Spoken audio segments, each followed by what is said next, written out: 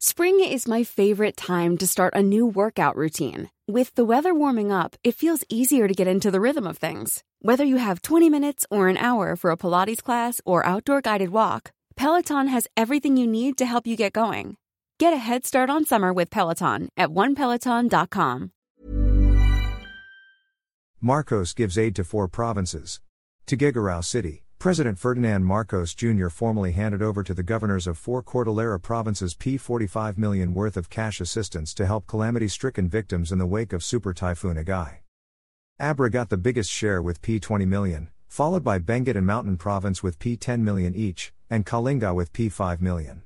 The president, together with some cabinet officials, flew to the Cagayan Valley region recently to assess and evaluate the damage caused by the super typhoon in the different parts of northern Luzon. They also distributed initial government assistance to the calamity-stricken areas.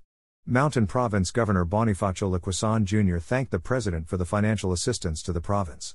He said that most parts of the province suffered enormous damage from the wrath of the typhoon, especially on the sources of livelihood of the people and the major infrastructures. Assessment and evaluation on the extent of damages are still underway to know the situation on the ground. Earlier, Abra, Mountain Province and Apayao were placed under a state of calamity. For his part, Benguet Governor Melchor Diclas also thanked the chief executive and cabinet members for the grant of the initial wave of financial assistance. The Benguet governor said that the provincial government was assessing and evaluating the extent of the damage inflicted by the typhoon on the agriculture sector. Benguet is called the salad bowl of the Philippines since it produces a steady supply of vegetables for the country.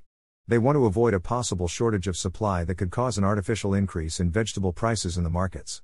Kalinga Governor James Aduba said the initial financial assistance given by the president would definitely go a long way in responding to the needs of the calamity-stricken residents, but added the province still needed more aid from government agencies to allow the agriculture sector and infrastructure to recover from the effects of the typhoon.